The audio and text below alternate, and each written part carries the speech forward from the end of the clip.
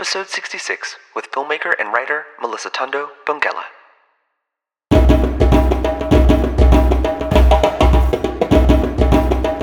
Welcome to the Institute of Black Imagination. I'm your host, Dario Calmes, an artist, writer, brand consultant, and generally curious fellow.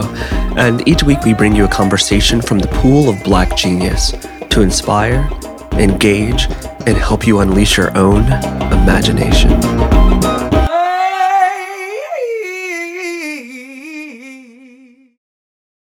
Welcome to part 2 of today's episode with South African writer and filmmaker Milisuthando Bongela. If you missed part 1, double tap on that back arrow and we'll be here waiting for you. In part 2 of today's episode, Millie shares her experience of growing up in apartheid while not even knowing that it even existed. A citizen of the Transkei, a nation formed within South Africa during its apartheid regime, Millie takes us on an expedition as she explores the complexities of racism and what, if any, solutions exist. She shines a light on her struggles disconnecting from social media in order to hear her calling, and we discuss what it means to even be a nation.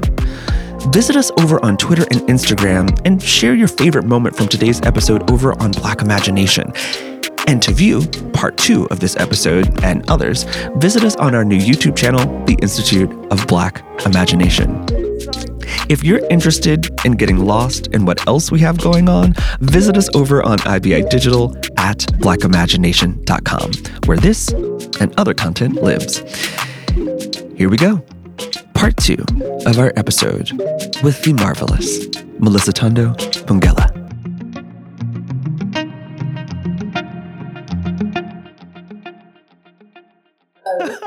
I'm sorry, it's me. So,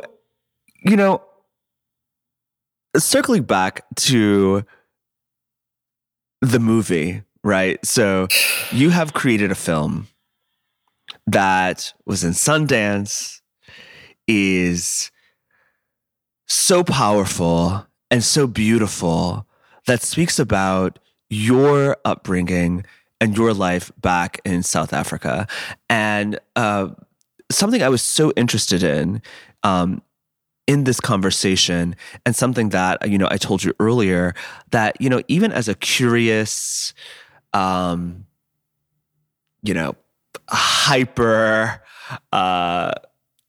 hyper questioning, we have this in common, right? Like wanting to record, wanting to share narratives, record narratives. But even in all of that, I never heard of the Transkei. Mm-hmm.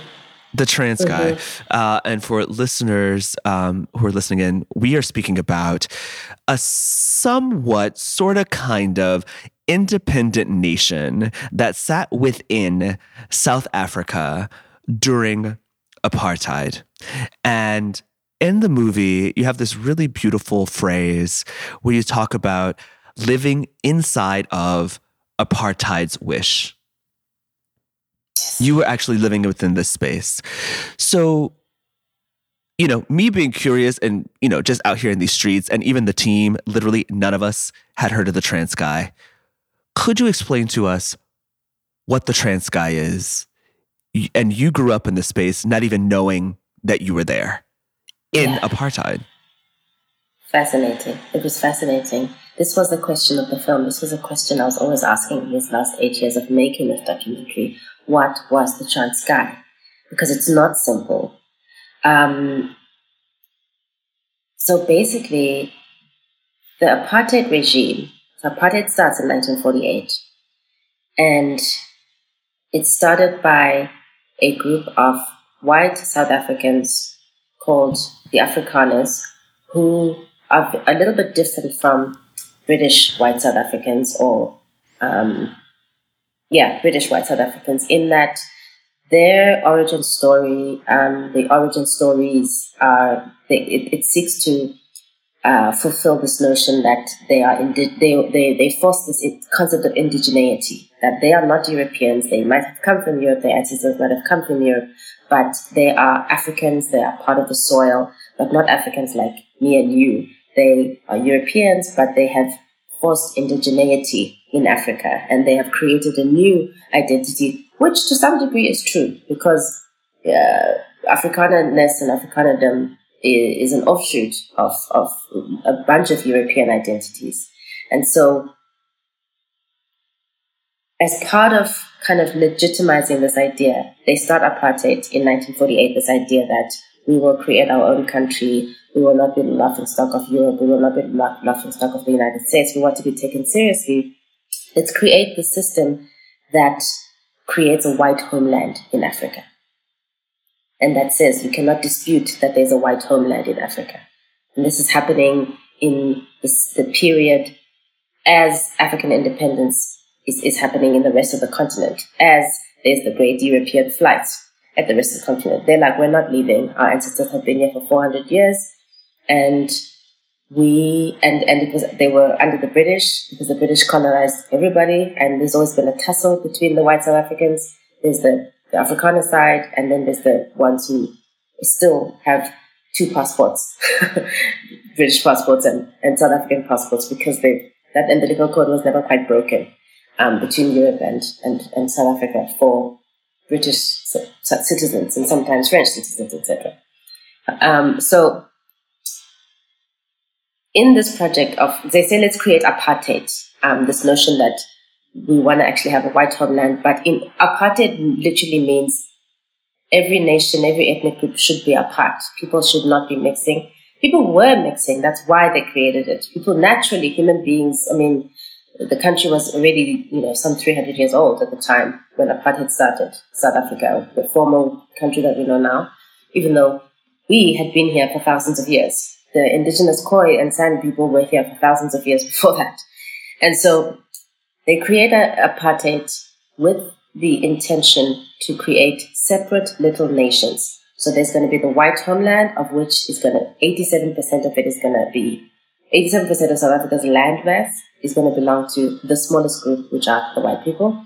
And the Zulu people are one nation. The Xhosa people are one nation. The Tswana people are one nation. Pedi, Tsonga, etc. And the whole point was that we're going to balkanize the country, and each little group is going to have their own separate country. And so they started this process in the 1960s, but of course, it was rubbished by everybody because everyone could see right through it.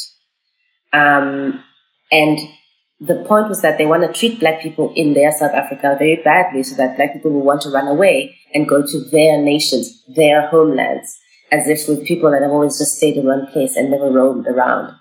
And so the Transkei comes out of this idea of apartheid. It's created by the white government, by the apartheid government. It's conceptualized by them.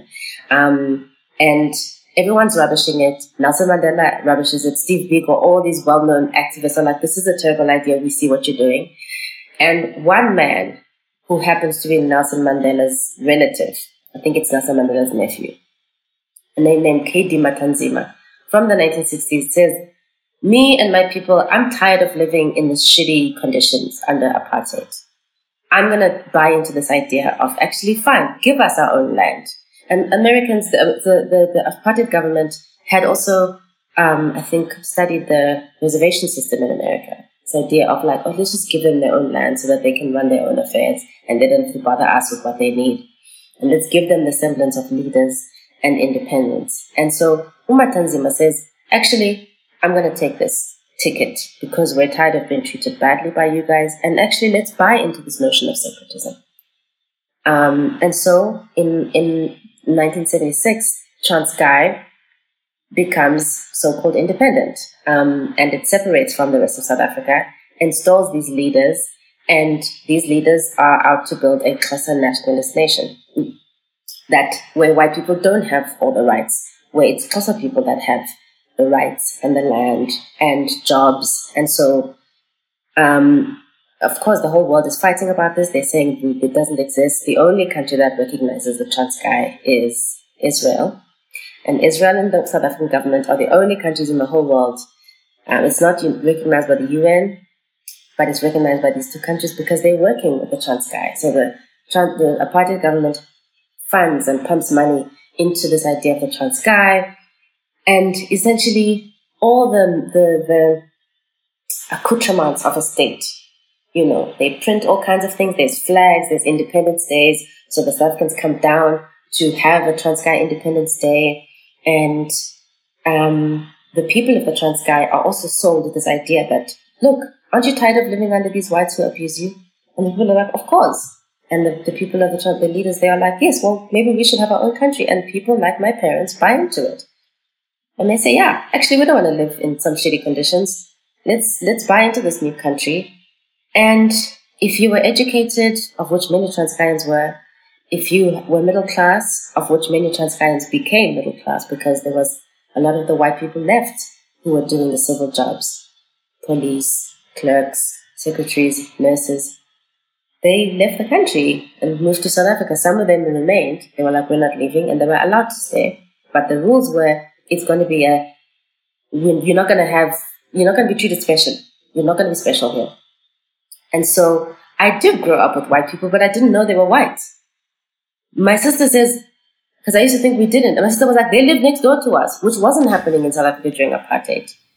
But white people didn't have this thing of being superior or better. I had no conception of that. And so I wasn't taught about race. And my mother, when I asked her, you know, what did you guys think of South Africa? Obviously, you knew this stuff was happening. They were like, we used to read about this in the papers. And so, wow, things are so bad in South Africa. Meanwhile, yesterday you were South Africa, but they just created this new country. And so it was a shock to discover that I've grown up in this place, because when it ended, as apartheid ended, it disappeared. The flags disappeared, the official dim disappeared, the passports, everything that had the makings of a state disappeared. But I remembered, wow, wait a minute, we grew up watching cartoons in Xhosa. We grew up watching TV shows in Xhosa. English was something that was optional.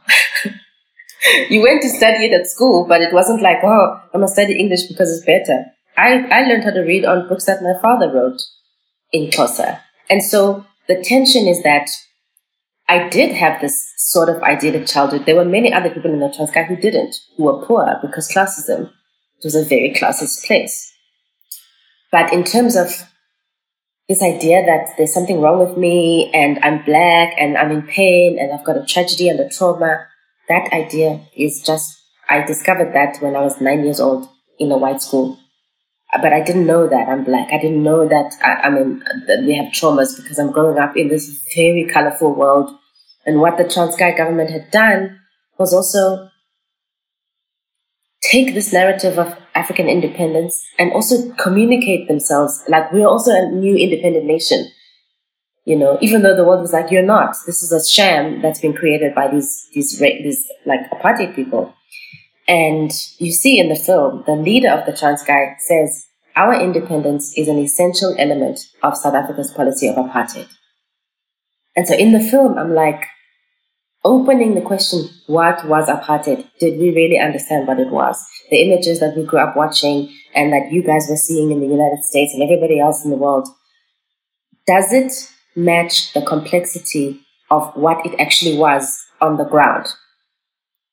I feel like in the anti-apartheid struggle, those narratives were very important to show the worst versions of it, to show how brutal it was, to show the teeth of apartheid. Really, it was necessary. That's how we got our freedom. However, now that I'm 37 years old, right, and it's been almost 30 years that we've had our so-called democracy, and all the vestiges of apartheid and colonialism and slavery are here. They have not gone anywhere. The traumas, the crises, the people, our people are so broken on such fundamental levels, and we don't even know how to talk about it. We don't know where to start. And so I was like, I want to go back to ask, what was apartheid? Do we really understand what it was? If such a place as the Transkei can exist, because 1 year after the Transkei got its independence, another state popped up called Milisuthando in 1977. And the leader there was like, look what Matanzima is doing. Those people are lagered off and they're not struggling like we are. Let's also build one. And the apartheid regime was like, great, our plan is coming true. And they rushed off to Milisuthando, did the same thing. Made flags, made stamps, made songs, and pumped money into this idea. And then after that, another one. In 1979, Venda was like, us too, in another part of the country. And then in 81, another one, Ciskei. So these little states, they were called the TBVC states. Transkei, Bophuthatswana, Venda, and Ciskei started forming, where you now had ethnic groups and these leaders who were Xhosa nationalists and Zulu nationalists and Venda nationalists who didn't really care, because the whole plan of their regime was to divide and conquer the black people and make sure that the Zulus don't trust the Xhosas, make sure that the Xhosas don't trust the Tswanas or the Sutus. Because if we come together, which is what was happening in the ANC, for instance, and the PAC, where black people are like, doesn't matter, we're all black, we're all getting treated the same. But in these lagered zones, which a lot of propaganda was being fed to the people there, life seemed okay. Life seemed fine. So, but it wasn't, of course, because the complexity is that it was, yes, I may have had some kind of nice Pan-African childhood, growing up with Ghanaians and Ugandans and like going dashikis at birthday parties and never knowing being traumatized by whiteness and white supremacy every day. However, this was the creation of the regime, because the whole idea was about land, actually. It's about they want to take the biggest land, develop it for themselves, and create a white homeland. So first they create black homelands. They're never going to say, we want to create a white homeland. They called our areas, oh, here's your Zulu homeland, here's your Xhosa homeland. But the bigger picture was, it is creating a white homeland. That was actually the point of apartheid, I think. To naturalize this idea that white people belong here. Sorry. Oh, no. So, like, you know, in this kind of discovery of what you were growing up in, you know, even now, right, even as recent as 2018, like, what are the difficult questions we should be asking about power, fear, intimacy, and love as it relates to race? And to maybe center it, you know, in your film, you say, I have to be very careful about how I remember my memories. I have to ask dangerous questions. Yes. What are those dangerous questions? Dangerous questions were, at the time, can I claim to be black in South Africa if I grew up in a place like the Transkei?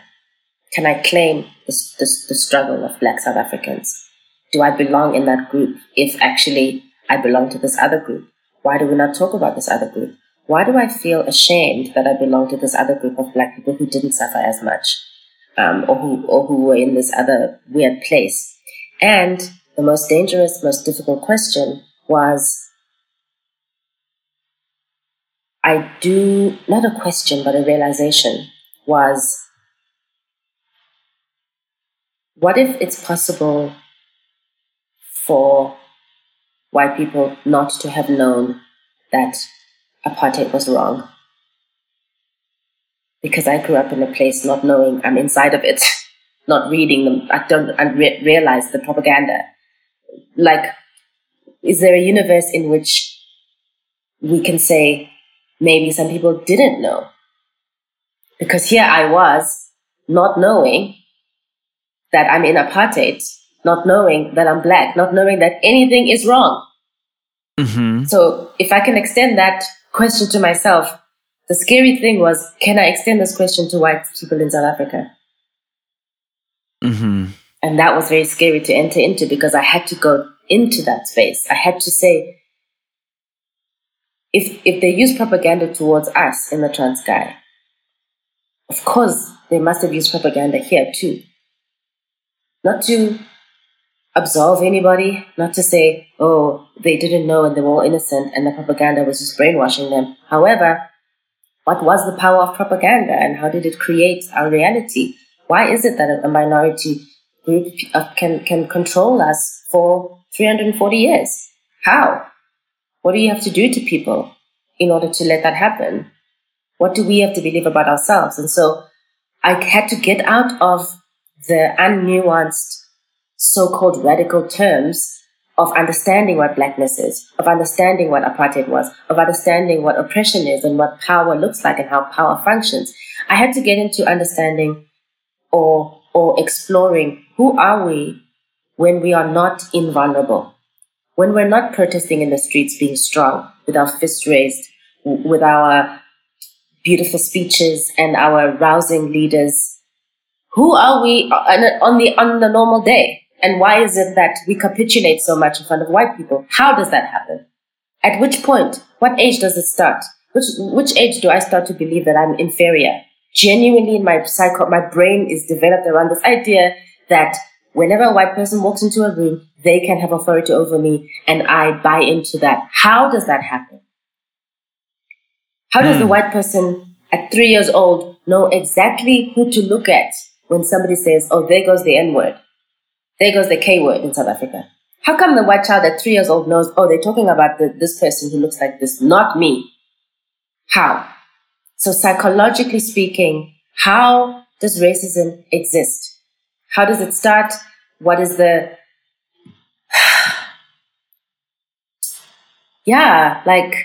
not the big stuff, not the loud stuff, not the stuff that we all recognize. I was more interested in the psychic wound and how it passes itself on silently between us, how it constantly exists in this country, where a black person and a white person, there's a smile between them in a park, a smile between a stranger who's black, one who's white, is loaded.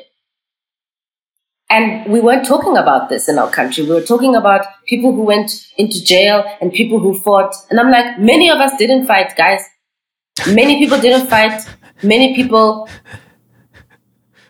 not to scorn anyone, because they were scared, because there were consequences when you were trying to fight, right? You would die. You would be disappeared. So fear, this idea, we're always, a lot of the times, what I was seeing reflected back to me was like, a blackness that was always very confident. We're not scared. We can just tell you. And I was like, yes, I know this. And I'm trying to make contact with that feeling. But what about the fact that I am scared of white people? I am. And I'm not scared of the police. I'm not, because the police are gone. The white police are gone in our country, in Joburg. You see black policemen. I'm not scared of the police. I'm not scared of the soldiers. I'm not scared of a monster, a big guy who's like scary and like a wild racist. I'm scared of the ones who are sitting next to me at the restaurant. I'm scared of the ones in my classroom. I'm scared of the ones who are my neighbors.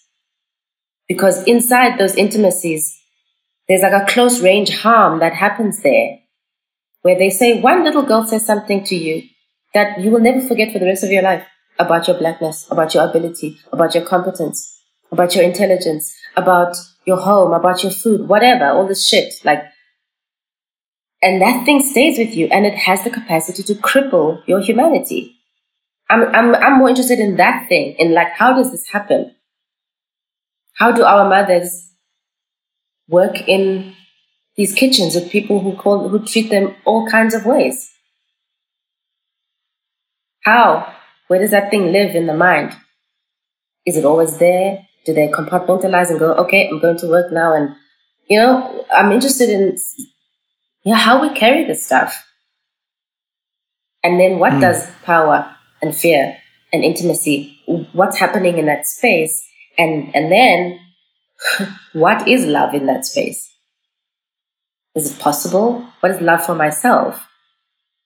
Can I identify what love is for myself when there's a huge part of me that has hated the way I've looked? Because I've grown up in a world that has convinced me that I'm ugly because I'm black. Not I'm ugly because of my facial features, but because of the skin, because of my physical attributes of being an African. There's a part of me that believes that I mustn't pretend we didn't just arrive at like this point now where we're like natural hair and ruby woo and nice big buns. Like, we're on a journey, but I want to talk to the thing that the part of us that did believe those things, and not to shame it and not to say it was wrong or whatever, because it was wrong, but like, we had no choice. And I think in the last 15 years, we've done such good work in like silencing, like in dethroning that that truth, because it was a truth for our parents and our grandparents. We've done a good job through the internet together all over the world of like really being like, this is bullshit, our lips are fine, etc. However, it doesn't mean just because you intellectually believe that, that the rest of you believes that. You know, I mean, to do this film, so, you know, there's, in many ways, you have just kind of channeled, which is incredible.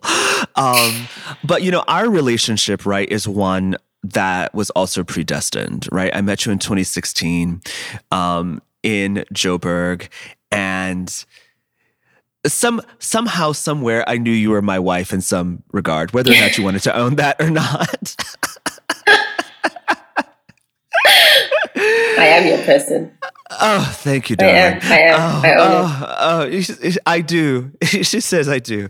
But there were moments where you disappeared, you know, because when I met you, like, you are so full of life and joy and beauty and wisdom and intelligence and just chic, you know, like, you just have it. Like, you get like, it's kind of annoying. Thank you. Actually. Oh my gosh. It gets on my nerves. But then you kind of disappear.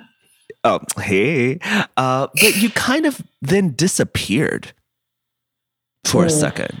You kind of stepped away from social media.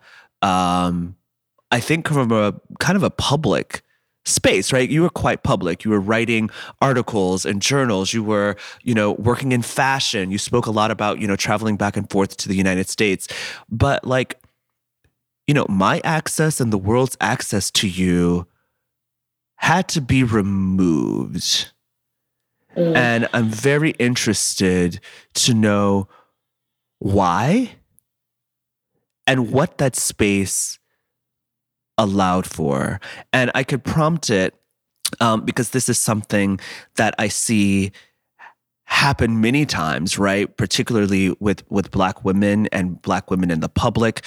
You know, Lauryn Hill stepped away. You know, Michaela Cole, the writer, stepped away. And she even has this quote, and this can maybe help center us. And out of this disappearance, right, comes this movie. But what she says is, she says, write the tale that scares you, that makes you feel uncertain, that is uncomfortable. I dare you. In a world that entices us to browse through the lives of others to help us better determine how we feel about ourselves, and to, in turn, feel the need to be constantly visible, for visibility these days seems to somehow equate to success.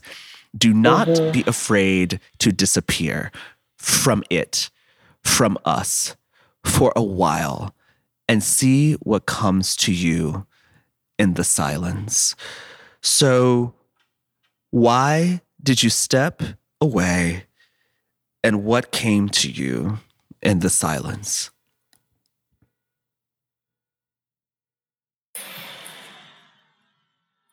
I mean, Michaela says it all, I think.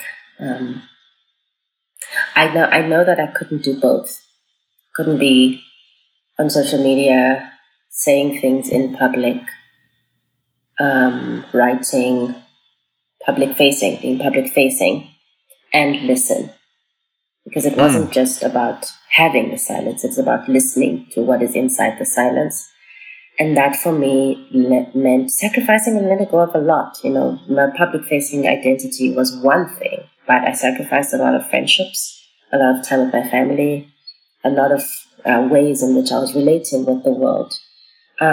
Because I felt there was a noise in my mind. It was like a thing that couldn't stop going like this. It was like a bell. Imagine a very loud cowbell that's ringing in your head. And you're trying to get to a room where you're just like, I can't hear cars, I can't hear trucks, I can't hear birds, I can't hear all these other things, because I'm trying to listen for what exactly is this ringing sound in my head, which won't stop, no matter what I do. And it was almost as if it wasn't a choice. I wasn't like, okay, guys, it wasn't a choice. It was almost like a calling. You know, when a calling calls you, you don't have a choice but to respond. And so the way that I've tried to describe it to my friends was that it felt like there was this loud ringing bell in my head, and it was only going to stop when I've completed this thing that I've here to say. And people would notice it and they'd say, "Hey, which is, I don't know the exact meaning of that, but the meaning that I've heard people say is it's when you have a calling, and it's when you have got this bone that you will not let go of until you extract the particular flavor and taste that you need for you to live." And I knew that it wasn't about whatever it is that I'm going to say. It's not for me. It's for the world. It's working with me. It's an entity that's working with me that needs me to retreat, that needs me to be quiet, that needs me to not turn on social media because it's nice there. It's so nice and so distracting. And if I'm gonna see you doing cool things and fabulous things, and I'm gonna see somebody else doing cool, fabulous things, it's gonna make me doubt. There's already a lot of doubt in the path of the light. There's already a lot of doubt and a lot of of ego death that has to happen. And so I was busy, man. Damn, I was busy. Oh my God, I was underground. I really did go underground. I went into myself so deeply with such force. And I know I wasn't the only one that was pushing. I worked with incredible people, 2 incredible people in particular, my editor, Henkel Lee, and my producer, Marion Isaacs. Like, we really went into the underground of ourselves as people to listen to the film, to what it wanted. Because we knew quite early on that, it's not just a nice story that's journalistic and, only intellectual. We knew that, there's something here that has called us. And we are in service to it, and it needs our collaboration. I'm not a vessel. It's not some powerful thing on its own. Its entity and my body are 50-50 there. We have to work together. So we are collaborating, and it was really a process of listening and going deeper and deeper. And on a superficial level, I would say like it was working out, going backwards from like having really bad ideas to like distilling them to good ideas. And I had to accept, I had to learn at each stage. It took me almost 9 years to make this film. And today, as I was packing my clothes today, I'm reading my journals from 2014, and I'm like, wow, how lovely it is to graduate from your lesser good ideas. But how wonderful it is that you had them, and I knew I was never satisfied. And because I knew, but it's not the voice of the film, it's not the face of the film, it's not the spirit of the film. And as soon as we knew that we were working with another spirit, that's how we approached. That was our process. And so that really required, it was a state of prayer a lot of the times, and meditation and poetry and uncertainty. We just had to dive deep into uncertainty, which is what life is, isn't it? And faith is, isn't it? It's the point that there's no certainty. And so how do you lean into that thing? And I feel like anything outside of that, even some of my friendships, even some of my work relationships, even normal life felt like it was oppositional to what I was trying to do. And so I did retreat, really and truly. I didn't fight with anyone. My friends, I said to them, I'm sorry guys, you will see me every now and then. And I made my group much smaller. And I would only see certain people at certain times. And at times I would try out my ideas. And sometimes I would see that this thing that I'm trying to say, I'm not saying it correctly, but it's not landing with my friends. And then they would make me doubt. Not they, but the fact that it's not landing, they would make me doubt. I'm like, am I saying the right thing? And I was like, I can't be in a space of doubt right now. So I said to my friends, please excuse me. Because I have to go like this. I've got to put my ear right to the ground so that I can understand the harmony of this ringing in my head. And that's what art is, right? That's what that's what art is in the world to us. This is the gift that it gives us. It helps us to access this world, these entities, to talk to these conscious entities that are always trying to help us and tell us stuff. But we must come correct. And so this was a process of me trying to figure out what does it mean to come correct. And don't think that I wasn't trying to be on Instagram. Oh, please, I tried. Don't think I didn't try to go out and be on Twitter, whatever. I was still trying, and it was nice. I couldn't even watch all the shows that everybody was talking about. The last show I watched was Game of Thrones season 2. After that, I have no idea what's happened, because even when I was watching other films and other series, because a series, I commit, I'm in. I dream about the characters, they become part of me. And I knew even that was toxic to the process. I couldn't meet all these beautiful characters from, what shows did I miss, for instance, that everybody was talking about? Watchmen, for instance. I wanted to watch, everyone was like, oh my God, the show's so good. Everyone, I wanted to watch these shows and engage, but I knew I can't afford it because it's going to infiltrate and it's going to make me doubt myself because I'm insecure, right? I'm an insecure writer and an artist, and I'm like trying to be like, does this thing make sense from me? I'm insecure on many levels. And so I was like, how do I eliminate all the things that make me doubt myself? And so if I saw a brilliant show somewhere else, I'd be like, God damn it, I can't forget about that writer. Damn. And then I would, the only thing, I couldn't even read new books.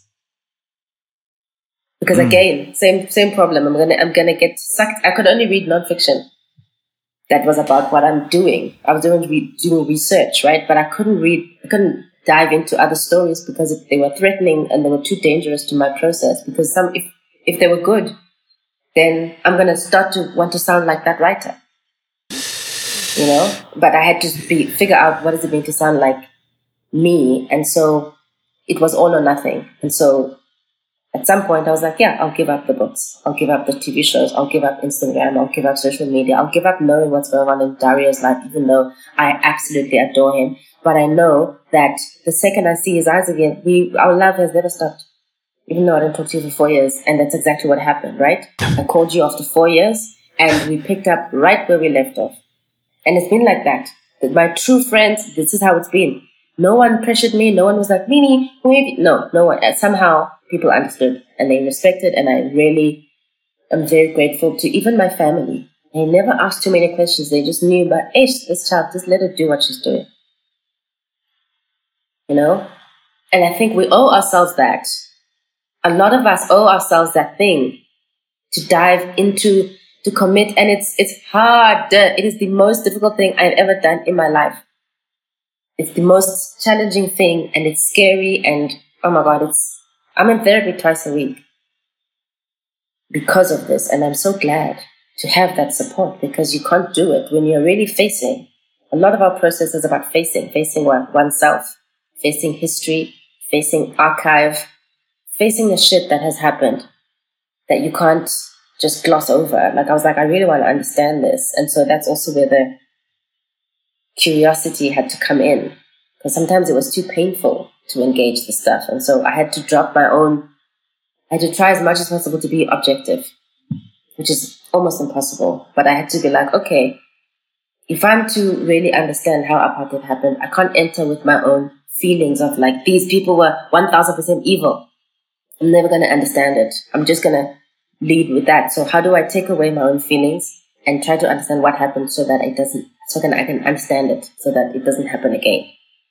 And it was like a philosophical, historical, psychological, spiritual intersection. All four at all times. Psychological, historical, philosophical, spiritual. And you may not have the answer to this, and I'm not really looking for an answer as much as a vessel to hold this question in. In that work and in releasing, or at least decoupling yourself from the identities that you walked into this work with.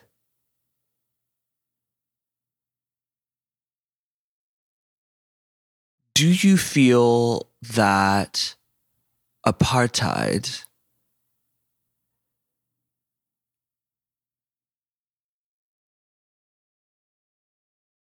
was as damaging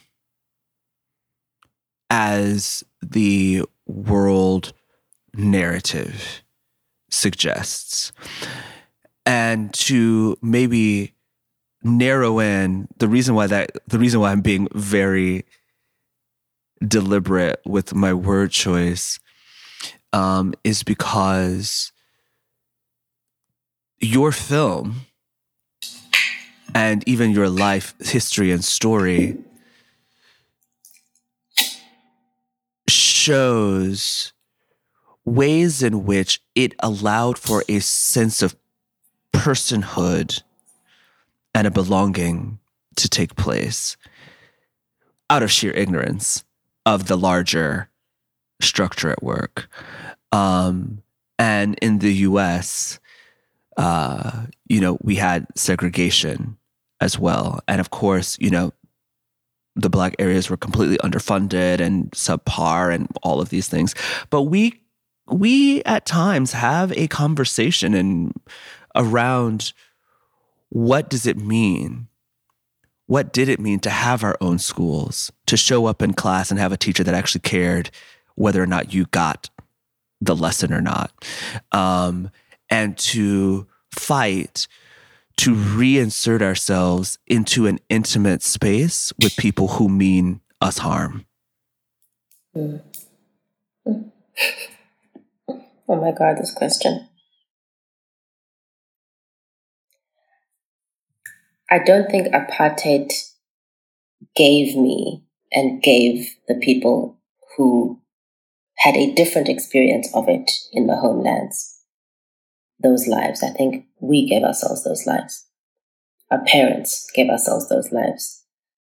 And even in those places in segregated America, people give themselves the quality lives that they, in those spaces. It's not like I don't want to walk into this dangerous zone of being like, oh yeah, maybe apartheid was justifiable in this particular way. I think that it is more evil and more complex than we understand.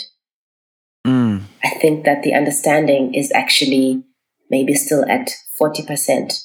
We're not fully there. We understand it in material terms. We understand it in masculinist, violent terms. So we understand it in practical, tangible terms. But psychologically, that is the most damaging thing, to cripple so many millions of people, indigenous people all over the world. Spiritually, psychologically, emotionally, in all these other ways that you can't see and touch, to break them, not just their arms, but their spirits, is far more damaging. And I feel like even in a free South Africa, where I live in a beautiful apartment and I drive a Mini Cooper and I speak this English and I'm traveling and getting on planes, what is the pain inside of me? It's not material. It's historical. It's ancestral. It's intangible. It's the stuff that we can't see. And I think a lot of the times we are attracted to this notion of only needing things to express themselves materially to see how bad it is. We know that it's bad, but I feel like it is far more complex than we understand it. The fact that this was intentionally planned, they didn't have good intentions and love when they were putting Black people and luggering them into those places. This was the most un-arable land. They chose the best land for themselves. And they were like, oh, it had no minerals. It had no wealth. So it wasn't like these plans were set up intentionally because there was a care.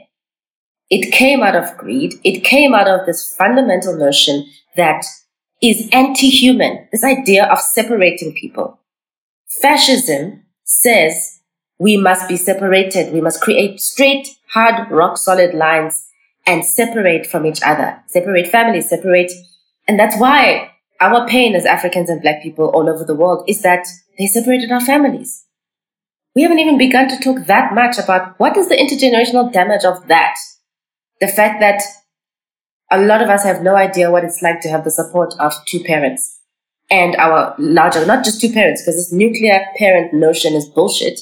Communities that were thriving, where people were concerned with just how to be a human being. And seeing in a far wider way. And so, like, I think that when we understand and think of apartheid only in the vile senses of the people getting shot down the street and the policemen wielding guns, this is what makes white people buy into this idea that it's over. We're not doing that anymore. You guys aren't being shot at by, water cannons and stuff, because we have only attached apartheid to the most grotesque form of the physical expression of it, the material expression of it. No, before something is material, it starts off as an idea. It starts off as a belief. And the belief is the thing that makes one build their whole life around it. The belief is the thing that ends up being a pointed gun at you if you are a black person by a policeman. And so that territory of thinking and ideology,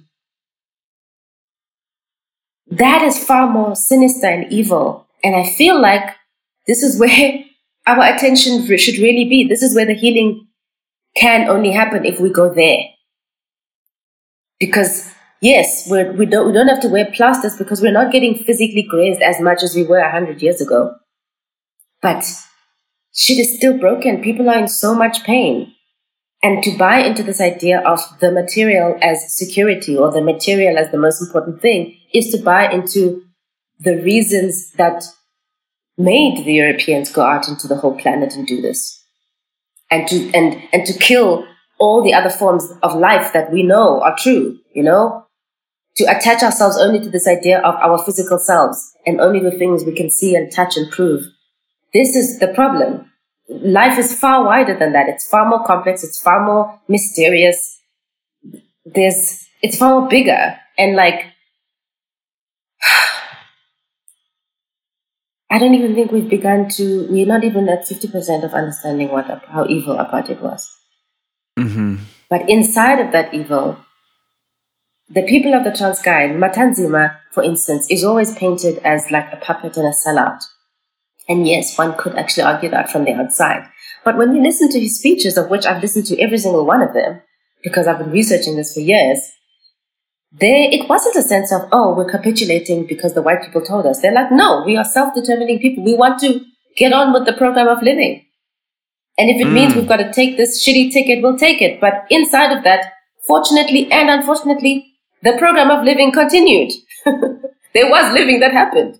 As you know, and as you are relating to the experience of what happens, because he says in the film, when we are put together, they don't treat us with respect.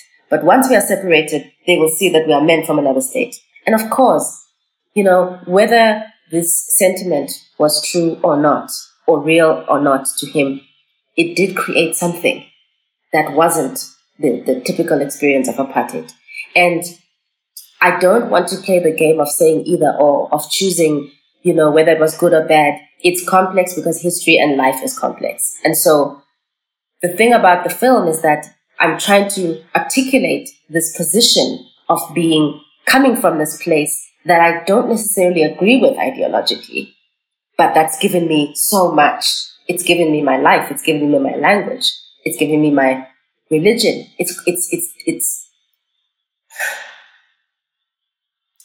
I belong somewhere, I feel like this idea of belonging is like I'm set in that regard.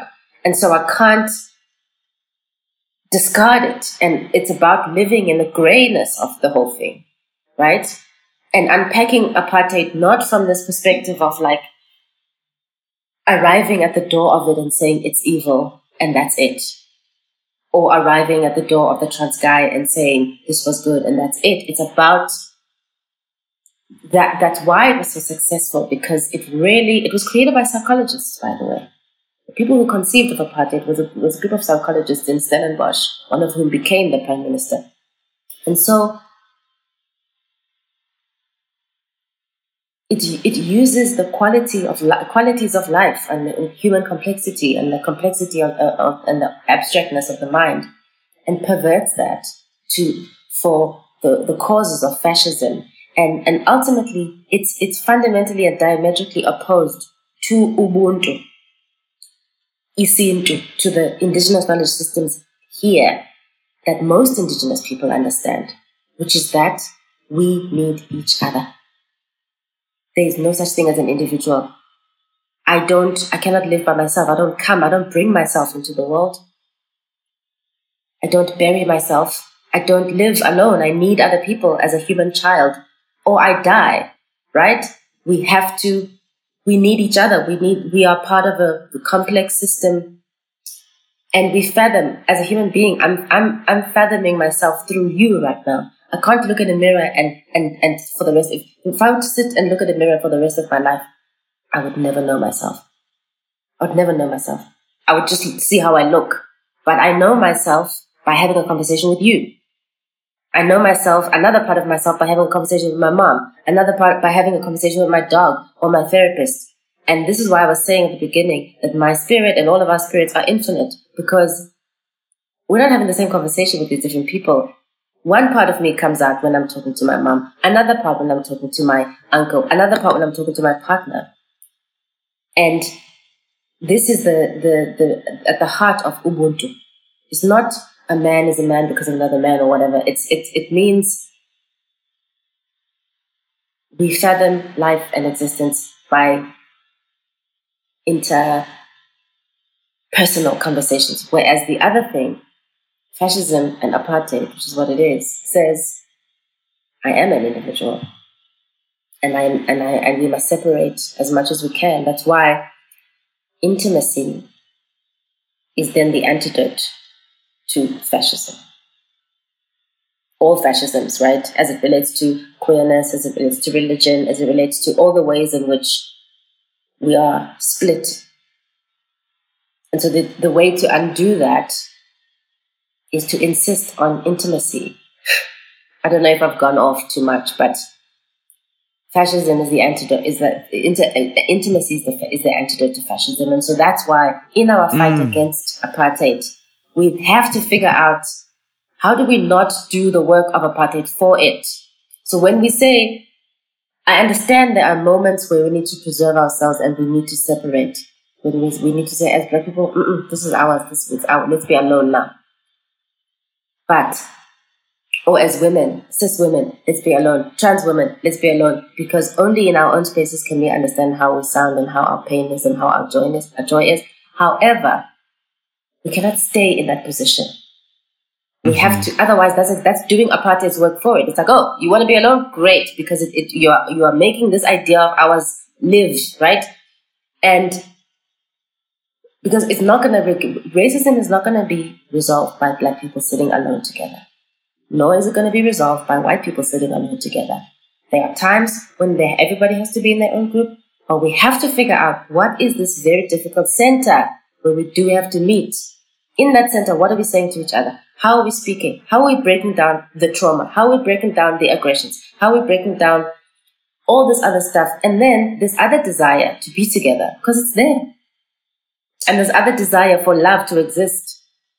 And we are owed so much love, Dario. We are owed so much love. I mean, I don't want to say, white people must leave me alone anymore. There was many years where I was like, leave me alone. Now I'm like, actually, at the very, very, very, very, very bottom of this feeling of leave me alone is a cry that says, why have you not loved me back? You're supposed to love me back because I've loved you. My mother has loved you. I've loved you. We've loved you for 500 years. Why do you not love me back?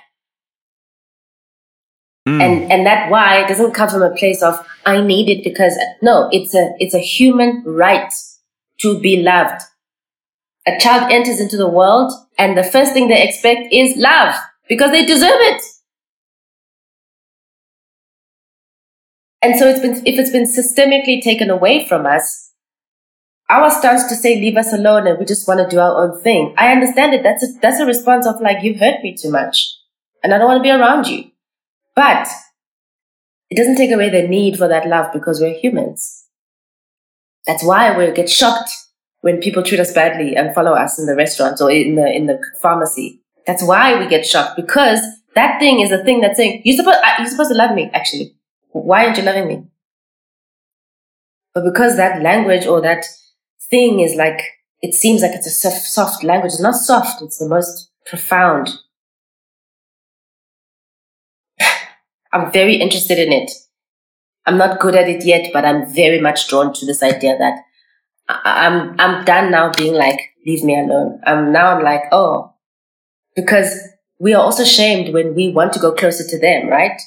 We're always shamed when you want to go closer to the other that has harmed you.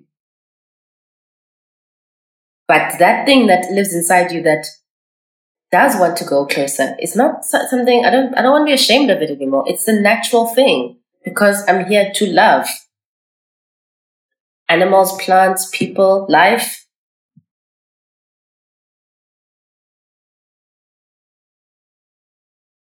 And that requires intimacy. And we are scared of it. I'm in therapy because I'm scared of it.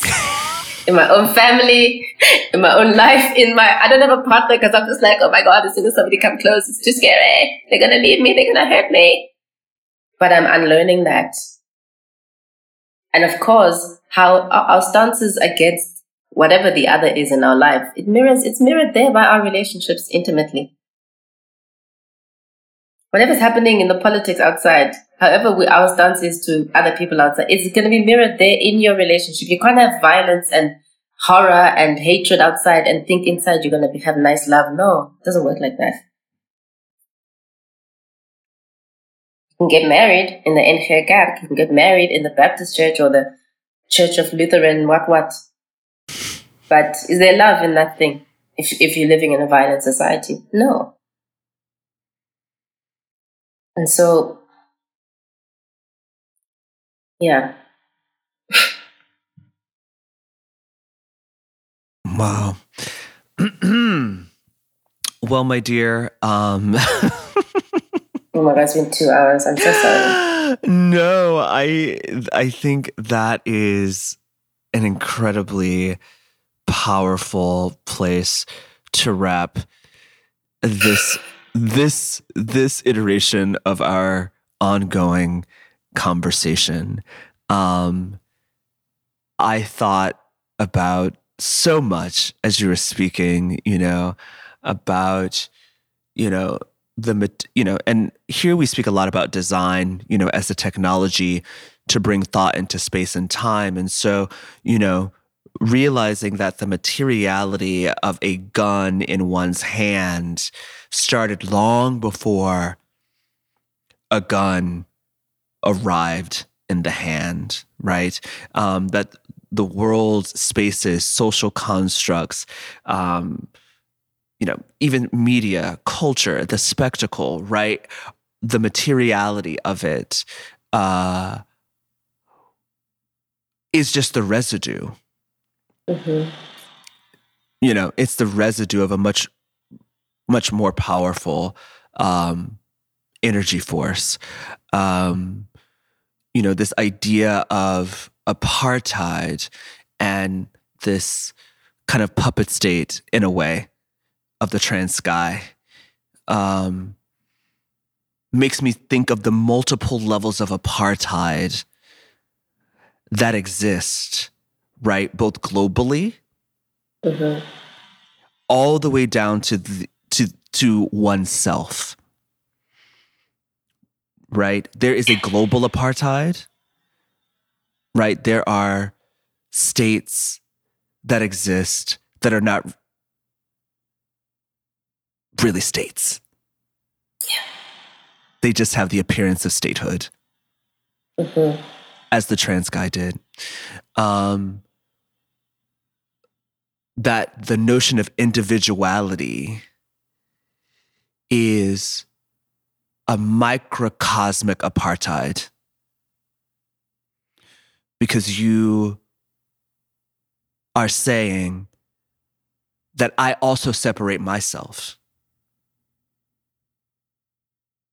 right? In this notion of my own material acquisition and selfhood, I am actually separating myself. I am creating my own state, my own apartheid state against the world, right? or against the other, not in relation to, even though we can't help but be in relation to, right? Like the truth will always be the truth, but mentally, right? And so much of what drives the self, the individualism is material acquisition. I remember I have a diamond on my ear, and it's a lab-grown diamond. And I didn't know that made such. Oh yeah. It's amazing. It's a company called Vray, which is French for real, VRAI. Anywho, but what I loved about it was like, oh my God, I don't have to release the aesthetic, right? Like I love this aesthetic, I love the beauty, but nobody had to die for me to enjoy it, and it made me think about how sinister the desire for this material manifestation of palace, of park, of jewels, of cars, of whatever. Like what like how many humans we're willing to throw under the bus in order to enjoy a shiny object. Yeah. And we all, right? What do they say at the end of Romeo and Juliet? All are punished. Right, and we're that all punishment here. is loneliness. The loneliness we're feeling as a result. Yeah. So anyway, Millie, this has been incredible. Ancestor, whoever you were in the room, thank you for showing up.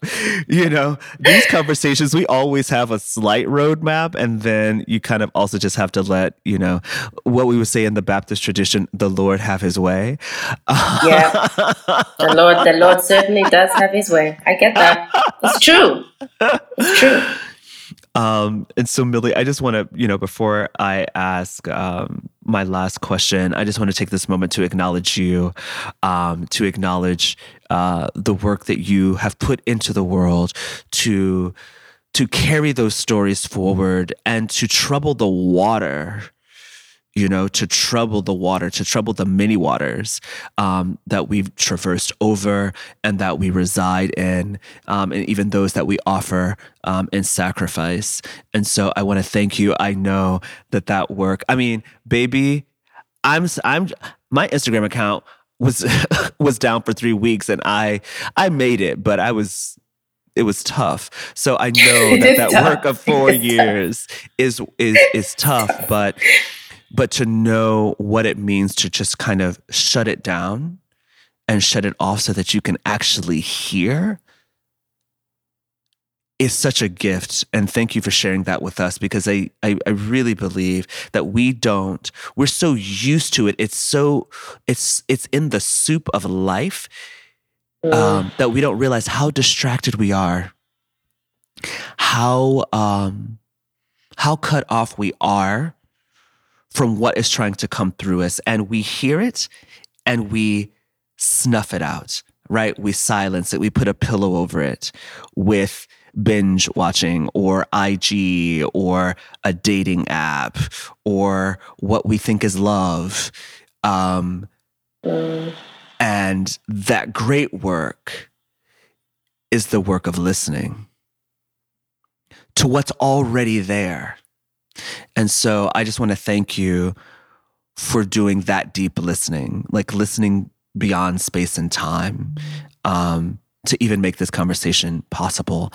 So, Millie, thank you. Oh my God. Thank you so much. Oh my God. Thank you for seeing me, and thank you for always seeing me, Dario. I see you too. And so, Millie, what is the world you imagine for the future? I'm so excited about the future. Oh my God.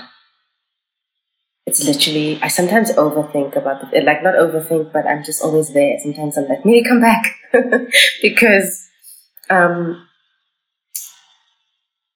remember one day having an argument with my then boyfriend, who said that all the great leaders are dead. Never ever will this world ever see another Gandhi or another Mandela. And I became so angry because I said to him, maybe all the great male leaders of the world are dead. But there's no way that death can be declared without us, without me having a shot at it. Greatness. Us who've been in the cupboards, locked up, not allowed to come out and be ourselves. And we are coming out hard and fast, and it's glorious. And so, despite and in spite of every ways in which we have been snuffed out and they have tried to snuff us out, this idea that we cannot participate in a future because the one that we know now, the life that we know, life as we know it is dying. Yes, it must die. We are in deep mourning because all the ways that used to make sense about the world, we are in free fall from that. It is dying. And I don't want to go with the wave. I feel the pain. We all feel the pain of the loss. We know certainty isn't being lost. There's so much that we don't know. All forms of security are, going out the window. And this is painful and it must be mourned and it sucks on one hand. However, other new things are being born. We are doing a lot better in terms of what it means to take care of ourselves and this idea of gesturing towards care for self, another, the planet, than we ever have. The consciousness that we have about the rest of the world and how people live in different parts of the world. 200 years ago, people didn't know what was going on the other side of the world. And so I feel like as the world is dying in many, many ways, and it has to die, happy birthday, babes, to all the new things that are coming. Happy birthday to us. Happy birthday to our kids. We are going to be the best ancestors because we're conscious of that stuff. And we're like, yes, we're reclaiming it. We're making it I'm so happy to be alive. Every day I'm like, I cannot believe I'm here. Even when it's hard, especially when it's hard. And so there are ways to read what's happening as crisis because it is for the antiquated ways of being, for the ways of being that have to die so that we can bring new ones. We've got to give away some of these things that we've been holding on to as I move my apartment and let go of some stuff. Because there's a South African saying, you can't get anything with your hands closed. You've got to open your hands, then you'll be in a stance to receive. And so I feel like we really need to tap into the narrative of arrival, we've appeared. I don't think we are born. I think we appear. It's we've appeared, and now, because we were never gone, right? Even the birth, being born it makes you think as if you were disappeared. No, you were always there. You just appeared this time, and you're like, hey, I'm back. And so, I don't know. I just think all these questions that we can now ask on public platforms, this conversation that we can have now that we couldn't have 50 years ago. I don't feel afraid of in a fundamental way. Yes, I'm scared of making a mistake and saying the wrong thing on the internet being cancelled. but every day I don't live with an energy of fear, and that's because I'm working on that. And it's wonderful to live in a world where that's possible and we can share technologies and ways to do it and we aren't being stopped. And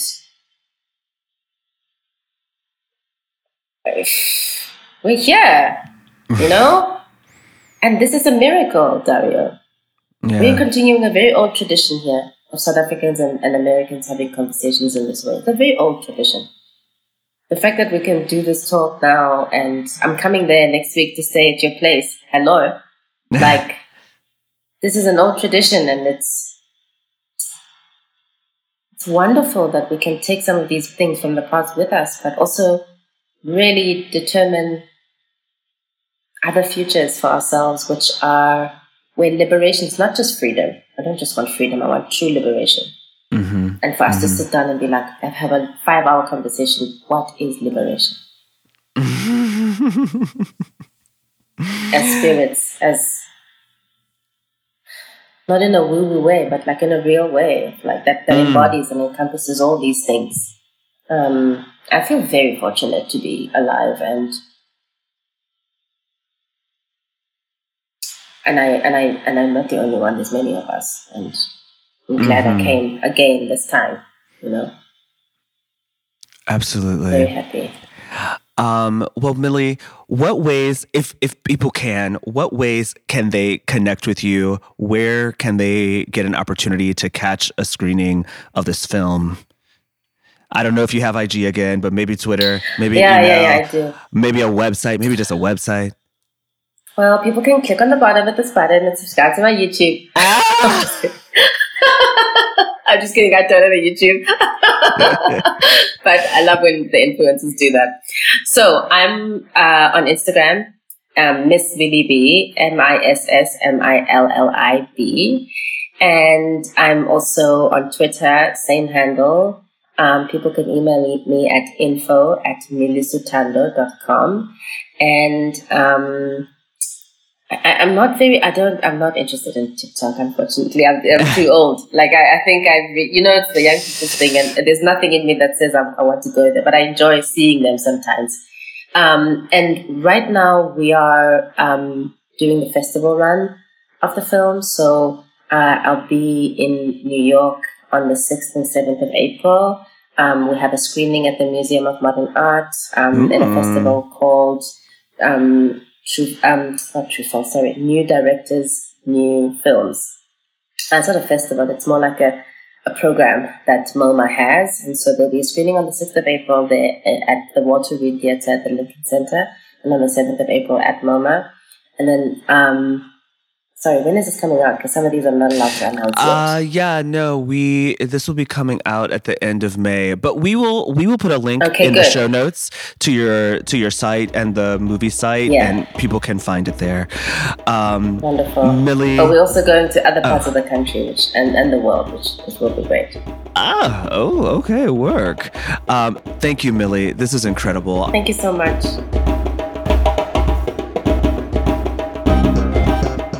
I love this idea of apartheid as representative of an existential lie. There is no separation between us. What are your thoughts? Head over to Instagram and Twitter at Black Imagination and share with us your favorite moment on today's episode. Oh, and can I ask you a favor? Leave us a review over on Apple Podcast and share this episode with a friend. Okay, all right. That was 2 favors. Be sure to check out this conversation and others at blackimagination.com, and you can now watch this and other episodes on our new YouTube channel, The Institute of Black Imagination. Now, come close. Let me tell you a secret. There is no separation. All is consciousness. The thoughts in your head occupy the same space as that glass on the table. Simply observe them and move on. Stay curious and keep dreaming.